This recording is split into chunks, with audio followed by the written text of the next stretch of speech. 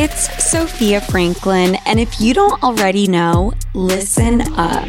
My mini-series is live now each and every Monday, and the only person missing is you. We're dating, we're dumping, we're learning, and we're tapping into all the feels that originally brought us together. Listen and follow Sophia with an F on the Odyssey app or wherever you get your podcasts. He was a good chief.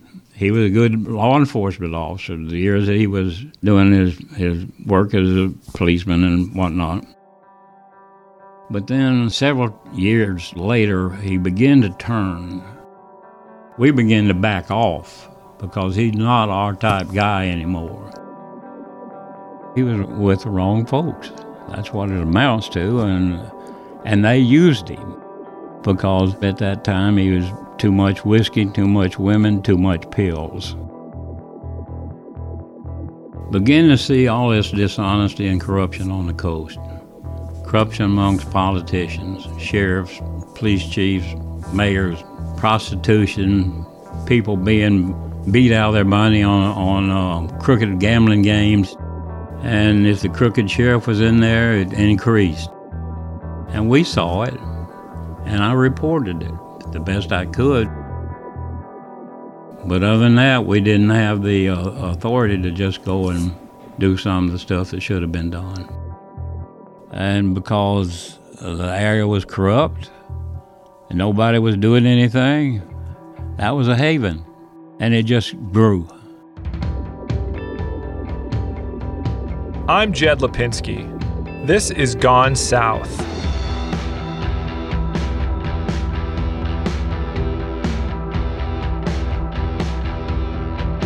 Episode 4, Wide Open and Wicked.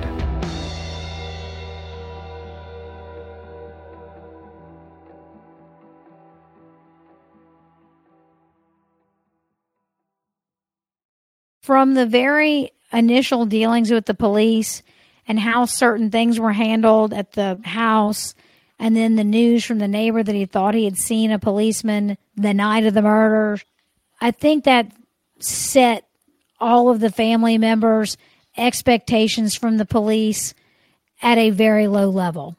The confidence level was near non-existent.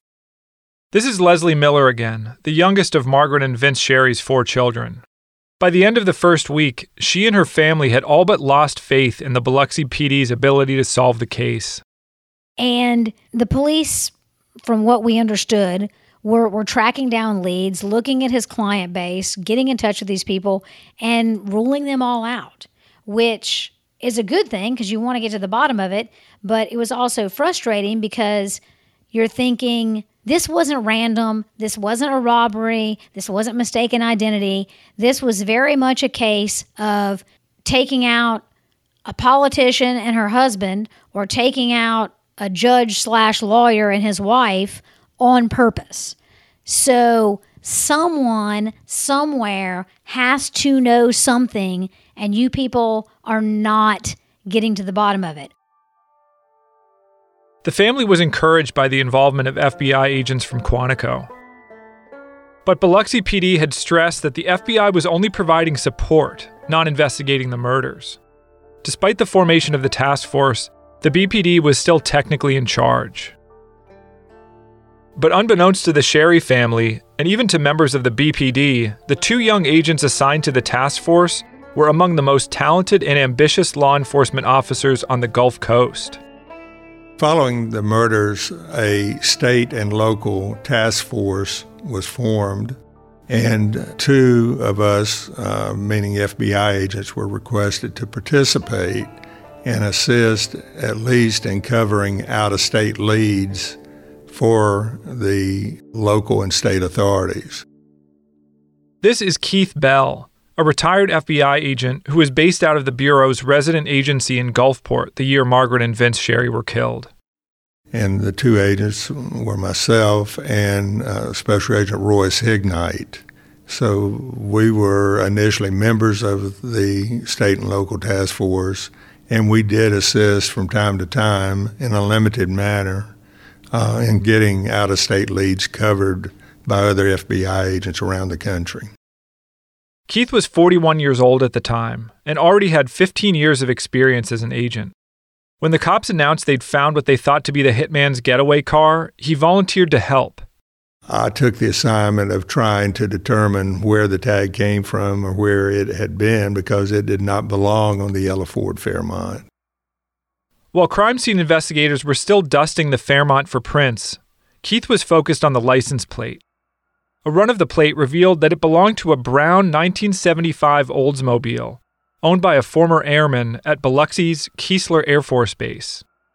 And I determined that it had been left on an abandoned car in an apartment complex in Biloxi, Mississippi in 1984, and that a local locksmith had had access to that car and had removed multiple items from the car. Keith had spoken to the manager of the apartment complex where the car was abandoned, and that man had explained that he'd offered the car to a locksmith before it was hauled away. But what got Keith's attention was the locksmith's name, Lenny Sweatman. I was pretty shocked myself, when the apartment manager said, we used our local locksmith. Who was that? Lenny Sweatman. He had a criminal record, Dixie Mafia connections, and real tight with Mike Gillich. Keith was familiar with Lenny Sweatman. He was what Keith described as a gopher for the powerful Biloxi strip club owner Mike Gillich. Keith suspected that Lenny had taken the license plate off the 75 Oldsmobile and then held on to it for 3 years before it was placed on the stolen Ford Fairmont the night of the murder. But Lenny's involvement suggested another, more alarming possibility. It immediately told us that likely Mike Gillich, a person we described as a Dixie Mafia banker who often held stolen goods, jewelry, money, etc. for the Dixie Mafia, was also likely involved or very knowledgeable of what had happened to the Sherrys. Mike Gillich had been on Keith's radar for years. A 1978 federal intelligence report described Gillich as, quote, a dominant Dixie Mafia type with considerable influence with the criminal element in southern Mississippi.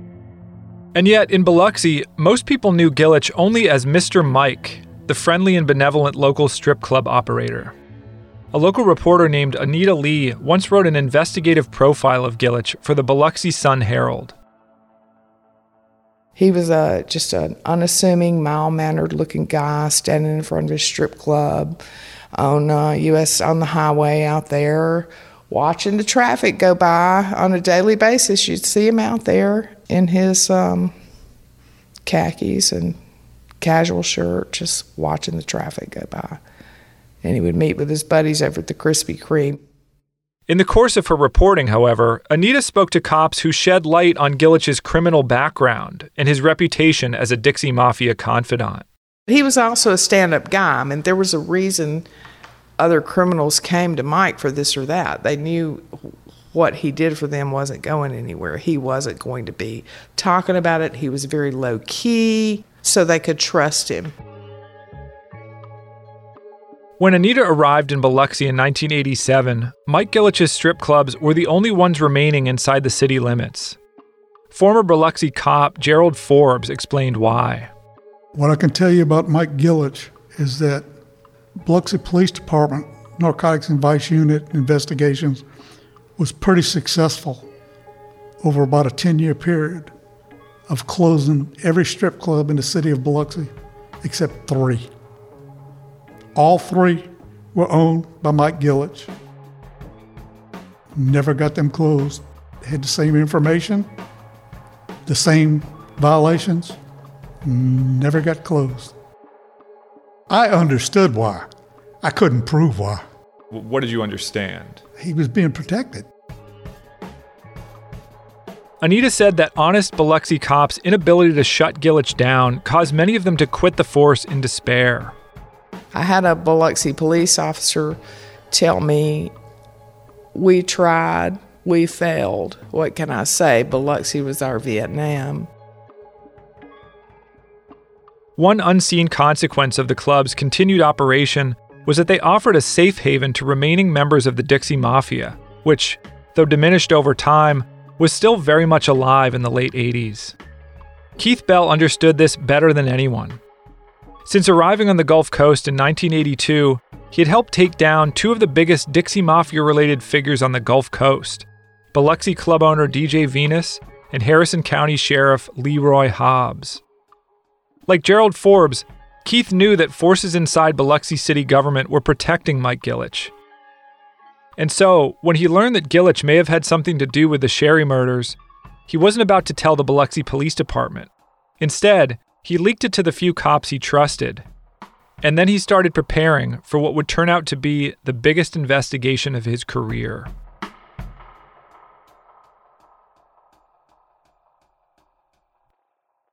Keith Bell was born and raised in Gulfport, a 20-minute drive down the coast from Biloxi. He knew what he wanted to do for a living at an early age. In many ways, he'd been preparing for the Sherry case all his life. In about the 7th grade, I decided I wanted to be an FBI agent. I'd read quite a bit about agents, and eventually the FBI show came on TV with an actor named Ephraim Zimbalist, who played an FBI inspector, and it showed him flying all around the country and solving all these big cases. And I said, that looks good to me. I'd like to do that. So I sort of geared my future and my plans and my studying and my conduct to be an FBI agent. Keith followed his dream and graduated from Quantico at 24, well below the average age. He asked to be assigned somewhere close to home. Of course, I was opening my envelope thinking I was going to perhaps Atlanta, New Orleans, or Jackson, and it said San Francisco. So not exactly what I was expecting. But the California assignment proved to be a boon for Keith's career. Over the next decade, he worked some of the biggest federal cases in U.S. history.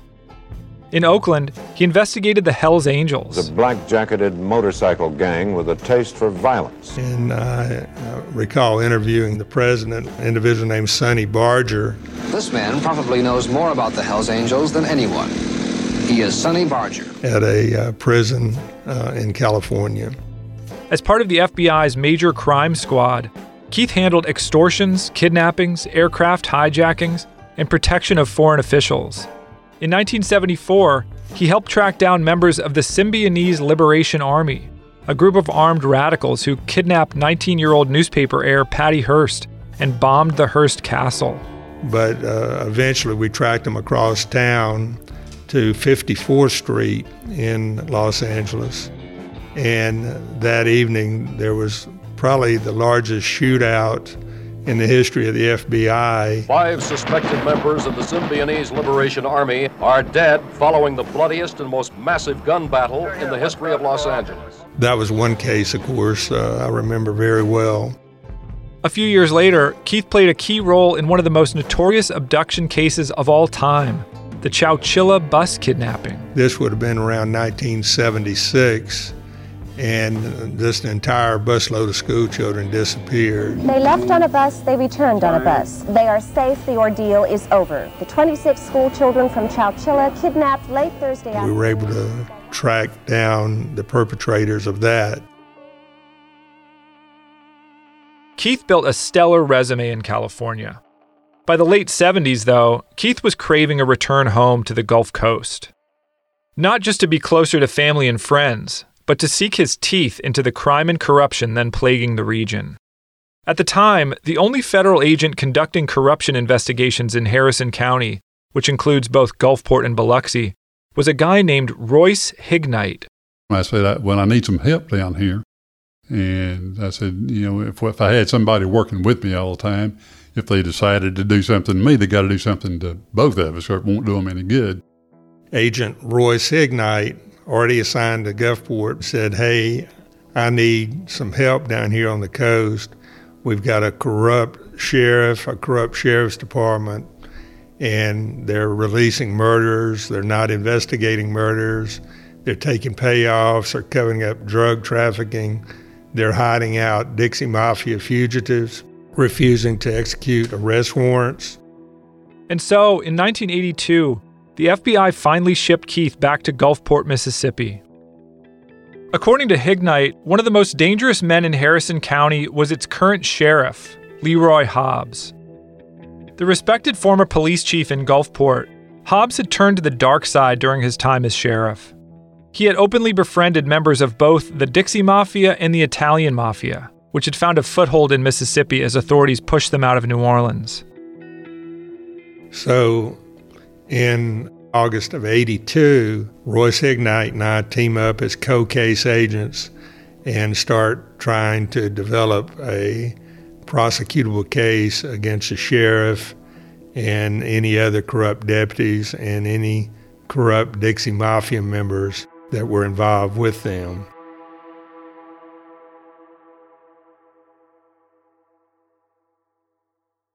Selling a little or a lot? Shopify helps you do your thing, however you cha-ching. Shopify is the global commerce platform that helps you sell at every stage of your business. From the launch your online shop stage, to the first real-life store stage, all the way to the did we just hit 1 million orders stage. Shopify is here to help you grow. Whether you're selling scented soap or offering outdoor outfits, Shopify helps you sell everywhere. From their all-in-one e-commerce platform to their in-person POS system, wherever and whatever you're selling, Shopify's got you covered. Shopify helps you turn browsers into buyers with the internet's best converting checkout, 15% better on average compared to other leading commerce platforms. And sell more with less effort thanks to Shopify Magic, your AI-powered all-star. Shopify powers 10% of all e-commerce in the US. And Shopify is the global force behind Allbirds, Rothy's, and Brooklinen, and millions of other entrepreneurs of every size across 175 countries. Plus, Shopify's award-winning 24/7 help is there to support your success every step of the way. Because businesses that grow, grow with Shopify. Sign up for a $1 per month trial period at shopify.com/Odyssey Podcast, all lowercase. Go to shopify.com/Odyssey Podcast now to grow your business, no matter what stage you're in. Shopify.com/Odyssey Podcast. Hi, this is Amy Poehler, here to tell you about a new improvised show from Paper Kite Podcasts, the team that brought you Say More with Dr. Sheila. Check out our new parody podcast, Women Talking About Murder. It's a show about women talking about murder. Every episode features special guests, twists, turns, and the mystery of a missing co-host. Available on the Odyssey app or wherever you get your podcasts.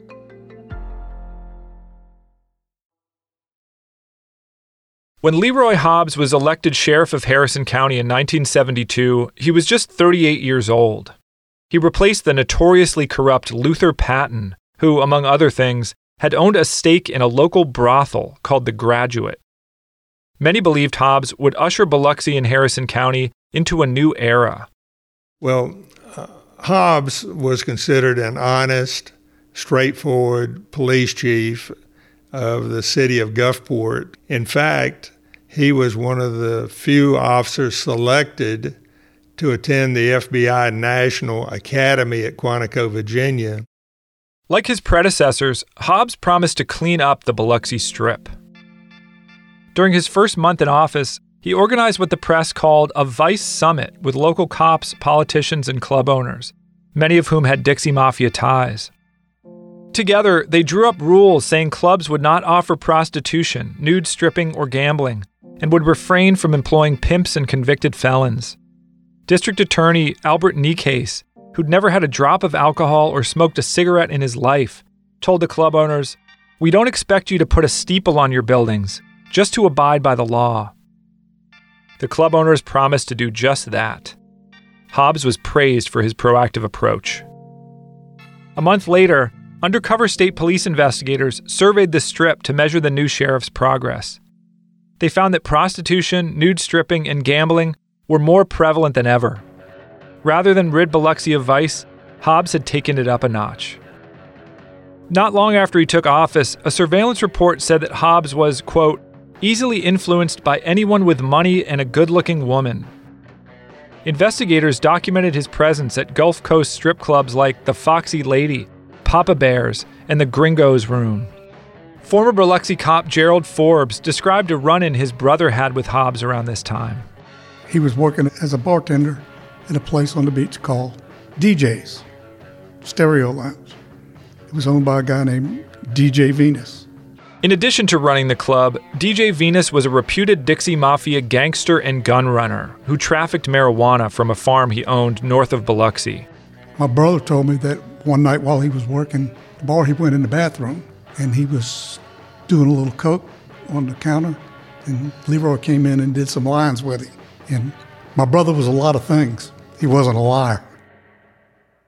During his first term, Hobbs didn't so much enable the Dixie Mafia as become an honorary member, their man on the inside. Here's Keith Bell again.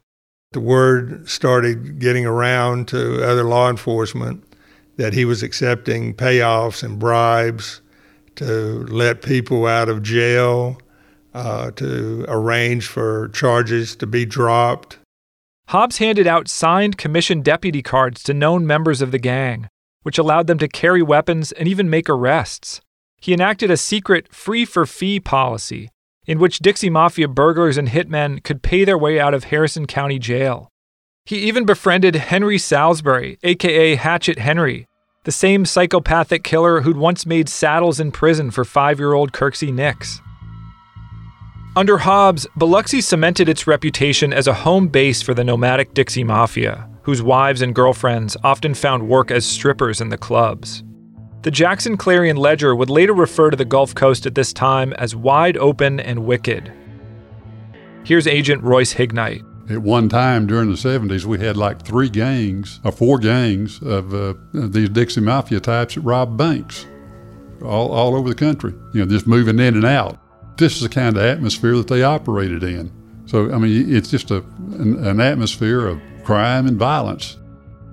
Despite Hobbs's open affiliation with local crime figures, Harrison County residents approved of his laissez-faire approach to vice.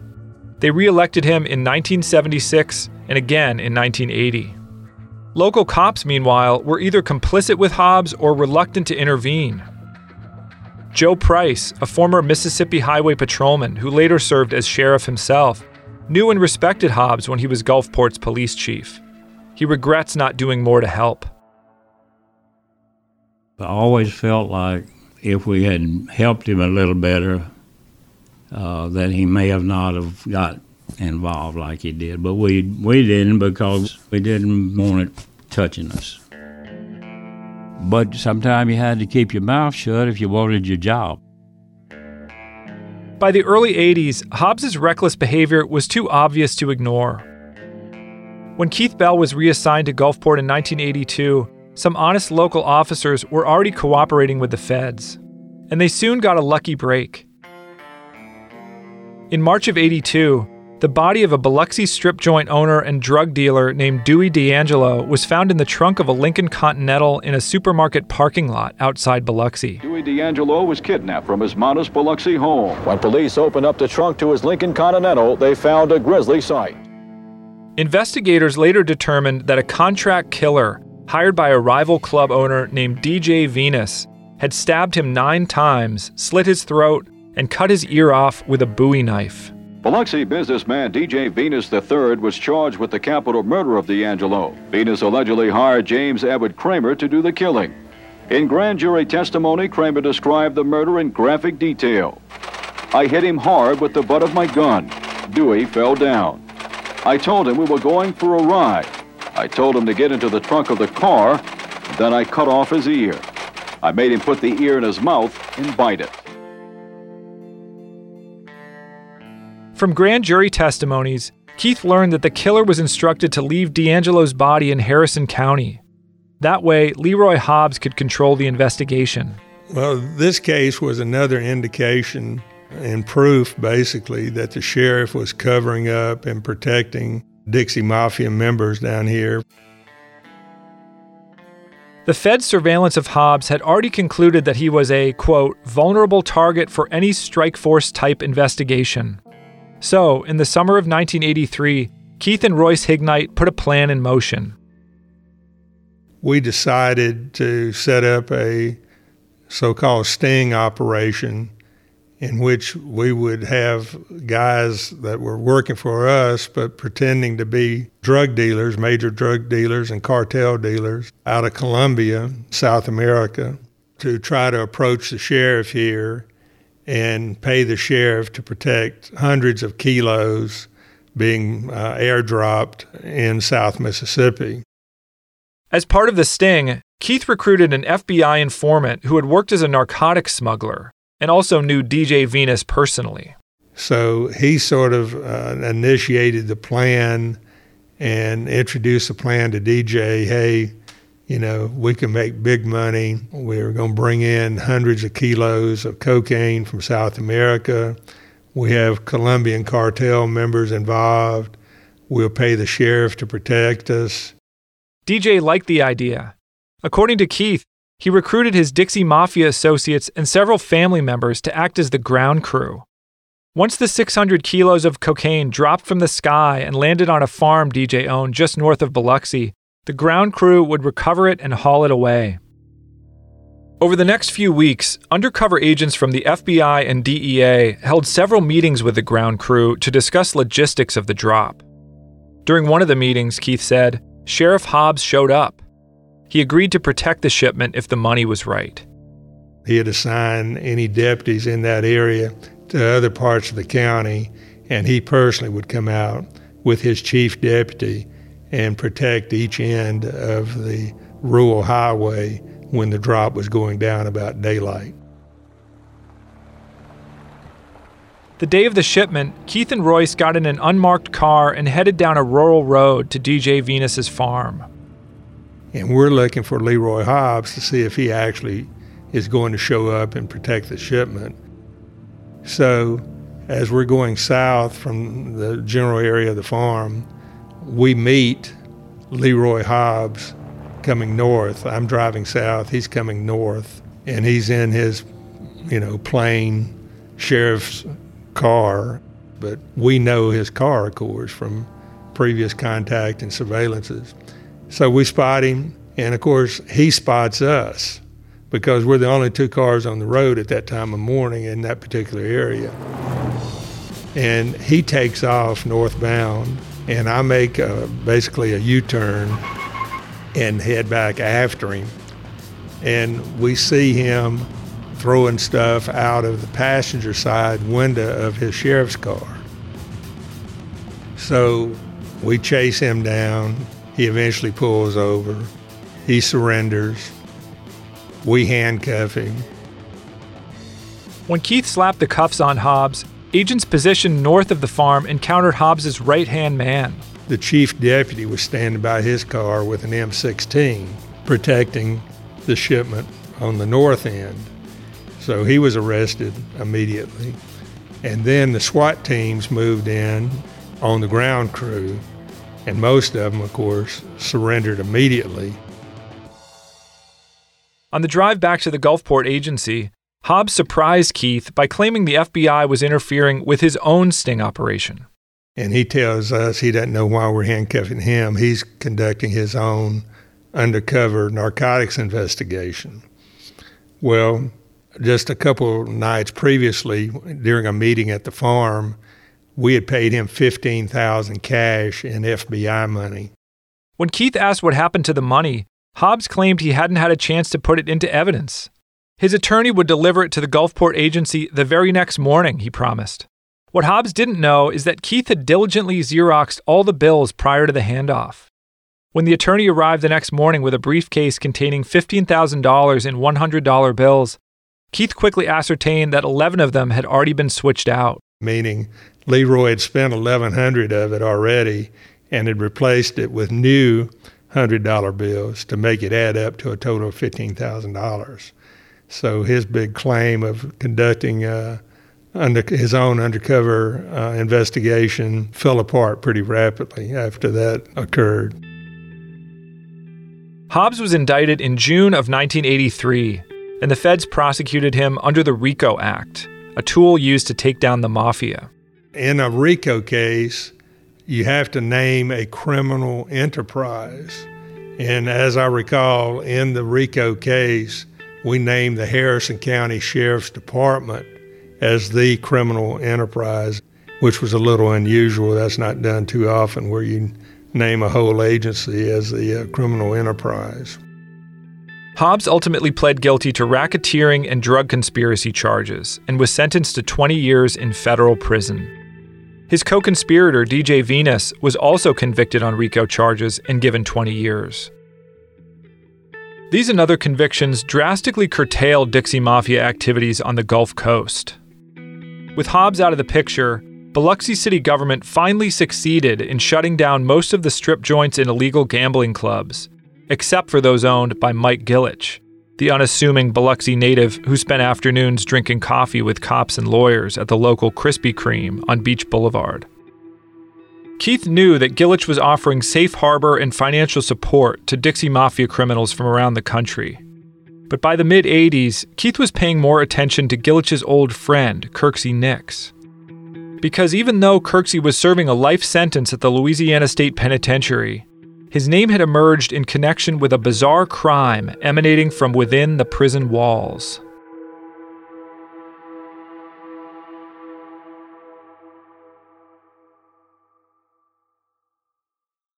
Calling all pop culture enthusiasts. Are you obsessed with all things celebrity? Do you live for the drama, the laughs, and the unexpected moments that unfold on social media?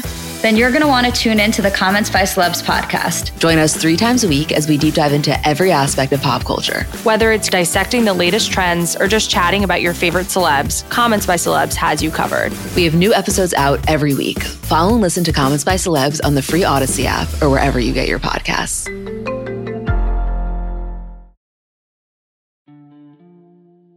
So when I got there and I saw this, I'm walking to Chow. I noticed a kind of a little traffic jam down there because it's a long, long walkway you have to walk on. You have to walk maybe almost a quarter of a mile to the Chow Hall. This is Jimmy Cox, a former inmate at the Louisiana State Penitentiary, more commonly known as Angola. He's talking about his first day in prison in 1976. When I got up to where the traffic jam was happening, I noticed a dude was laying on the walk, all stabbed up. And people were just stepping over him. Wasn't even paying him no mind, wasn't seeing if he needed, help, if he was dead or what, And so that set the stage for me right there. And what did you think when you saw that? What I thought? I'm in the jungle. Jimmy had been sentenced to 40 years for an armed robbery he committed in New Orleans. He was appalled by the conditions at Angola. Between 1969 and 1974, 53 prisoners were murdered by other inmates, earning Angola the nickname the bloodiest prison in America. A federal district judge said the conditions, quote, shock the conscience of any right-thinking person. He instituted a series of reforms that included ending Angola's inmate guard policy, a cost-cutting measure in which inmates were given firearms and pocket knives, and allowed to supervise the prison population. For Jimmy, the reforms didn't seem to have an effect. He immediately started making plans to escape. I had more time than I could do. My discharge date was in the stratosphere. And so my main focus was on trying to get away, but we're sitting on an 18,000 acre farm surrounded by the Mississippi on one side and the Tunica Hills and panthers and bears and rattlesnakes on the other side.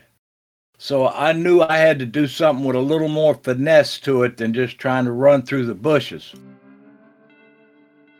Angola got its name because it sits on a former slave plantation whose workers were taken from the African nation of Angola.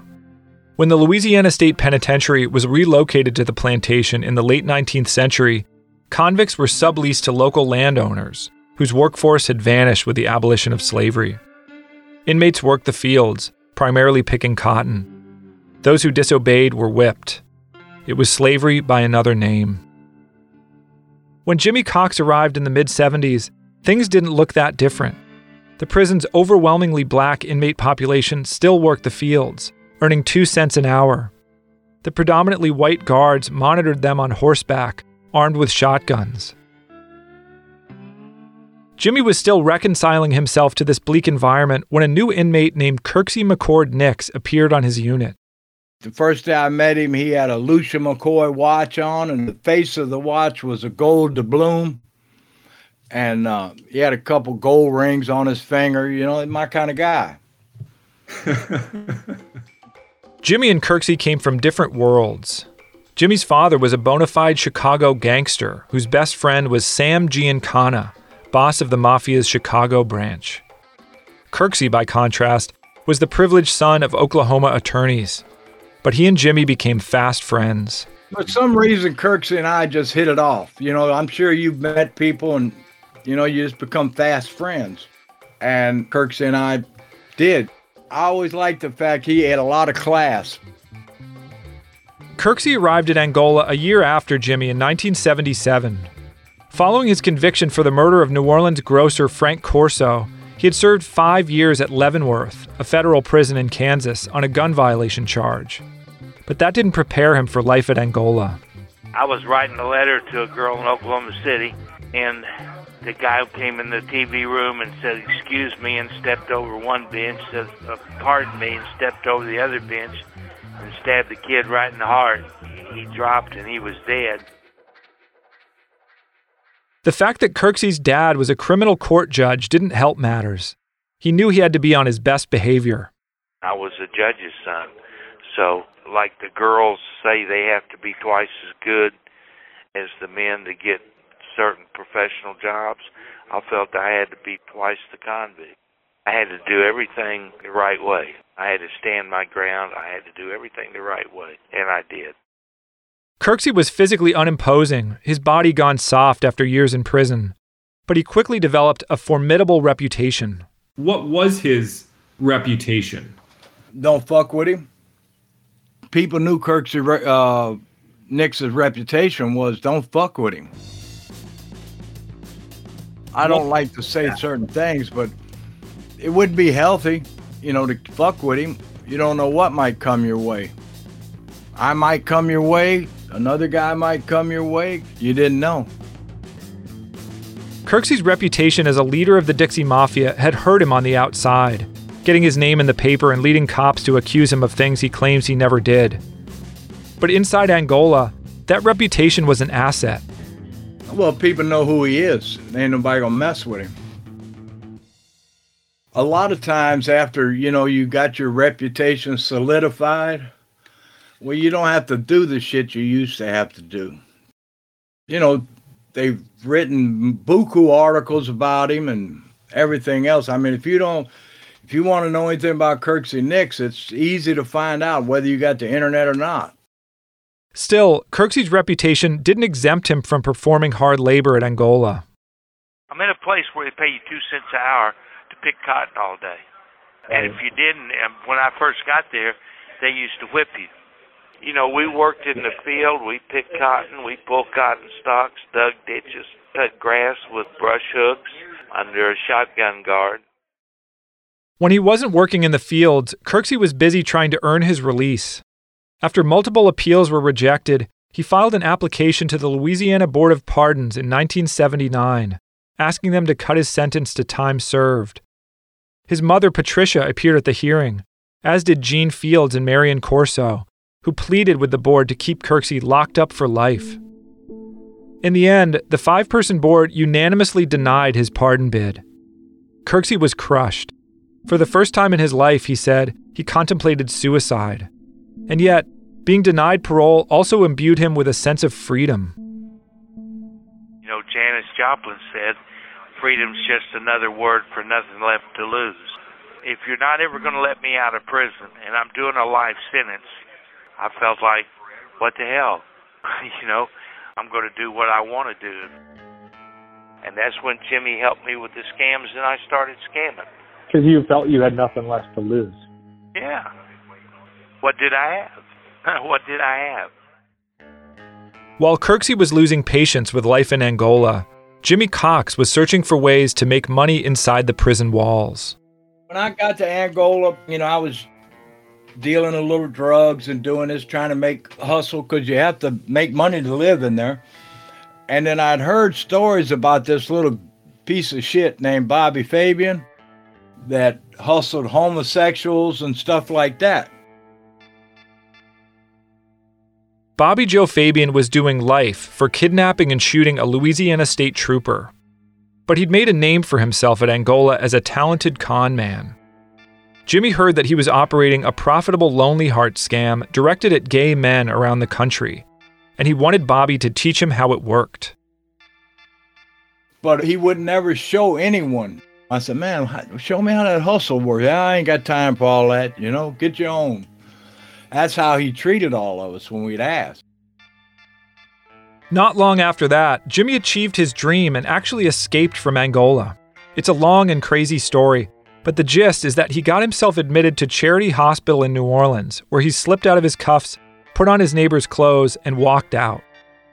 He was apprehended a year later in California and brought back to Angola, where they placed him on a special tier for dangerous convicts.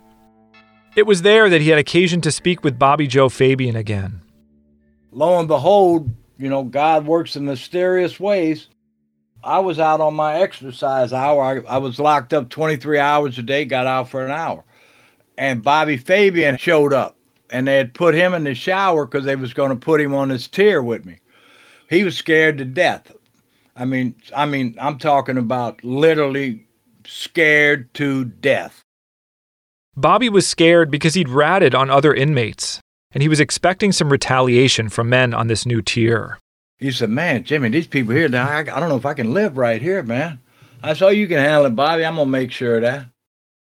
Jimmy offered Bobby protection on the condition that Bobby teach him the scam. Bobby agreed. As Bobby explained it, he was placing personal ads in newspapers and magazines around the U.S. that catered to the gay community, identifying himself as a fictitious 23-year-old gay man named Eddie. Eddie was seeking a warm, sincere relationship and, quote, willing to relocate for the summer or permanently if love blooms. Jimmy adjusted the scam's language to suit his style. He found almost immediate success, particularly from ads placed in San Francisco's historic LGBT magazine, The Advocate. And that was the gold mine. I used to use the name Jimmy Hungwell Cox. And yeah, and I got a lot of bites on that now. And I was younger, and I was in good shape. And I'd take a picture with my shirt off, and I would use that picture sometimes. Then I had a whole file thing of younger boys, like 19, 20, 21, and I would use that. It was sort of like panning for gold. You might write 20 letters out, and you might get an answer to 3 of them. But those 3 might be all you ever need. Jimmy stayed on the tier for 7 or 8 months, at which point he rejoined the general population. That's when I ran into Kirksey, and I explained this game to Kirksey. He couldn't believe it. And what Bobby had showed me, he says, you tell every mark to send you between $10 and $20 a week. And that doesn't seem like a lot. But if you got 100 of them doing that, that's a lot of money. And so when I was telling Kirksey about how much money I was making, he couldn't believe it. He said, you bullshitting me, Jimmy. Don't lie to me. I'm your boy, I said, I'm not lying, Kirksey. The next day, Jimmy set out to prove the scam was making money. When you'd get a money order at Angola, the cashier department would write on the outside like $20 in a red ink pen. The next day at mail call, I got about 20 of them. I took them out there and I showed them to Kirksey. He said, we got to talk. And so I started explaining what I could about it. Kirksey instantly took to the scam. He found he had a natural aptitude for it. It would be gay, white, male, seek sincere, loving relationship. Don't smoke, don't drink, blah, blah, blah. You'll get at least 100 letters, and you'll get about 50 that are good, and about 35 of them will have a phone number. Right. And that's how it starts. That's how it starts. Before long, Kirksey discovered ways to improve the scam and bring in more money. I wasn't educated at that time. I still had a, basic literacy problem, But Kirksey, being who he is and how smart his ass is, he found out all types of different ways to go about it. He showed me some stuff that blew my mind. Oh, he was sharp. Like what? Well, just little techniques we could use. Those techniques included something called phone phreaking. Here again, Kirksey's electronics background came in handy. Using an 80s-era Watson watch, he could mimic dial tones that phone companies used, allowing him to make free long-distance calls from the Angola phone booth. Well, there's two ways you have on a telephone. It has call party control or calling party control. When the calling party hangs up, you get a dial tone. And if it's the other way around, you don't. So I would make a legal call to my mother, and I'd talk for 20 seconds and get off the phone and then start calling Marks. And when they hang up, I'd get a dial tone. I'd hold my watch up to the phone. The watch had a dialer in it. And so you could program numbers into it. You could hold the watch up to the phone and redial another number. By now, Kirksey was done picking cotton. He'd been accepted into Angola's vocational school and wound up running the prison's TV repair shop. Around that time, he did a favor for a guard in exchange for unlimited access to the phones. He put all of his spare time and abilities into the scam, including his powers of persuasion. One afternoon, he showed me how it was done. Hi, Jed. How you doing? I'm doing a lot better now. A month before last was my bad month. That's when my mom died, and I borrowed a car to go to the funeral, and on the way back, I dented it. And then the guy said I didn't have permission to use it, but I really did. But they believe him and not me. I could have got probation, but, that would follow me all my life like the tail of a snake. So I got to join this boot camp, and there's calisthenics and group therapy sessions, and when I get done, I don't have any record of ever having been in trouble. I just don't think he had insurance for somebody under 19. I don't want to hurt anybody, and I don't want to be hurt. I have a lot of love in my heart for the right person. So Jed, I'm scared. I don't know what to do. Tell me what to do. I don't want nobody to have me but you. Hello? Kirksey and Jimmy weren't the only Angola inmates scamming gay men over the phone. But Jimmy and Kirksey had the biggest ambitions. And some of the guys that were doing the scams, they couldn't reach out that far. And they were happy with getting $10 here, $50 here, $100 here, you see? Where we were more interested in getting thousands of dollars sent to a different place, you see? The point being that I was able to take the game to a different level.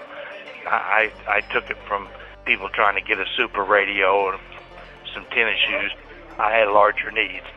When you miss money, you figure out what you should have said to make money, and we just got better at it and better at it, and by the time you talk to 100 or 200 or 500 people, there's hardly anything they can say or ask that you don't know a good answer for. I learned how to make them chase their money. In June 1984, as Kirksey was taking the scam to a new level, Jimmy Cox escaped again. Despite having escaped from New Orleans Charity Hospital 4 years earlier, prison officials somehow allowed him to return after he'd intentionally stabbed himself in the eye. This time, hospital guards were keeping a closer watch. My escape plan was already together, and I just had to stab the guard at the hospital to facilitate it. In August of '84, I was sitting in the Bergen Fish and Hunt Club in Queens drinking a beer with John Gotti. I was looking for work, and he had work. Jimmy stayed on the lam for a few years this time, and he lost touch with Kirksey. Through the grapevine, he learned that he had elevated the scam to an art form and was reaping the rewards. I mean, he was making some fucking outlandish money, you know? Special Agent Keith Bell was also aware of the scam's success, thanks to an Angola informant who tipped off the FBI in 1984. But Angola lay outside of Keith's jurisdiction, and for reasons that would later become clear, other agencies declined to act. The FBI's interest in the scam would not be revived until after the Sherrys were killed in 1987. This time, Keith Bell was the catalyst. While examining phone records from the Halat Sherry law firm, Keith discovered that hundreds of calls had been exchanged with a phone number in West Feliciana Parish, Louisiana. That number, he soon learned, belonged to the Louisiana State Penitentiary. It was like, if you think there's a conspiracy, you have to prove that. We can't just get the feds involved without evidence of this.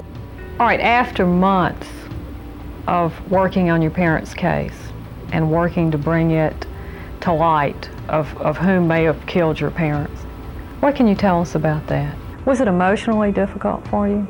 There's nothing that's emotionally difficult after you get past the fact that someone felt it necessary to shoot your parents in the head.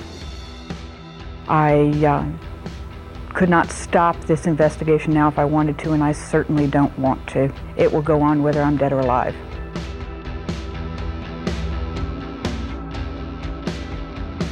Thank you for listening to Gone South, a creation and production of C13 Originals, a Cadence 13 studio. Executive produced by Chris Corcoran, Chief Content Officer and founding partner of Cadence 13, along with Jed Lipinski, Tom Lipinski, and Ken Lee. Written and narrated by me, Jed Lipinski. Directed and produced by Lloyd Lockridge. Produced by Tom Lipinski. Edited by Alistair Sherman. Mixed and mastered by Chris Basil. Production support by Ian Mont, Margot Gray, Bill Schultz, Bob Tabador, and Sean Cherry. Original music written and performed by Casey Wayne McAllister. Artwork by Kurt Courtenay. Marketing, PR, sales, and operations and business affairs by Maura Curran, Josephina Francis, Hilary Schuff, Lauren Vieira, Lucas Santroen, Lizzie Roberti, Danny Kutrick, and Karen Andrews. Cadence 13 is an Odyssey company.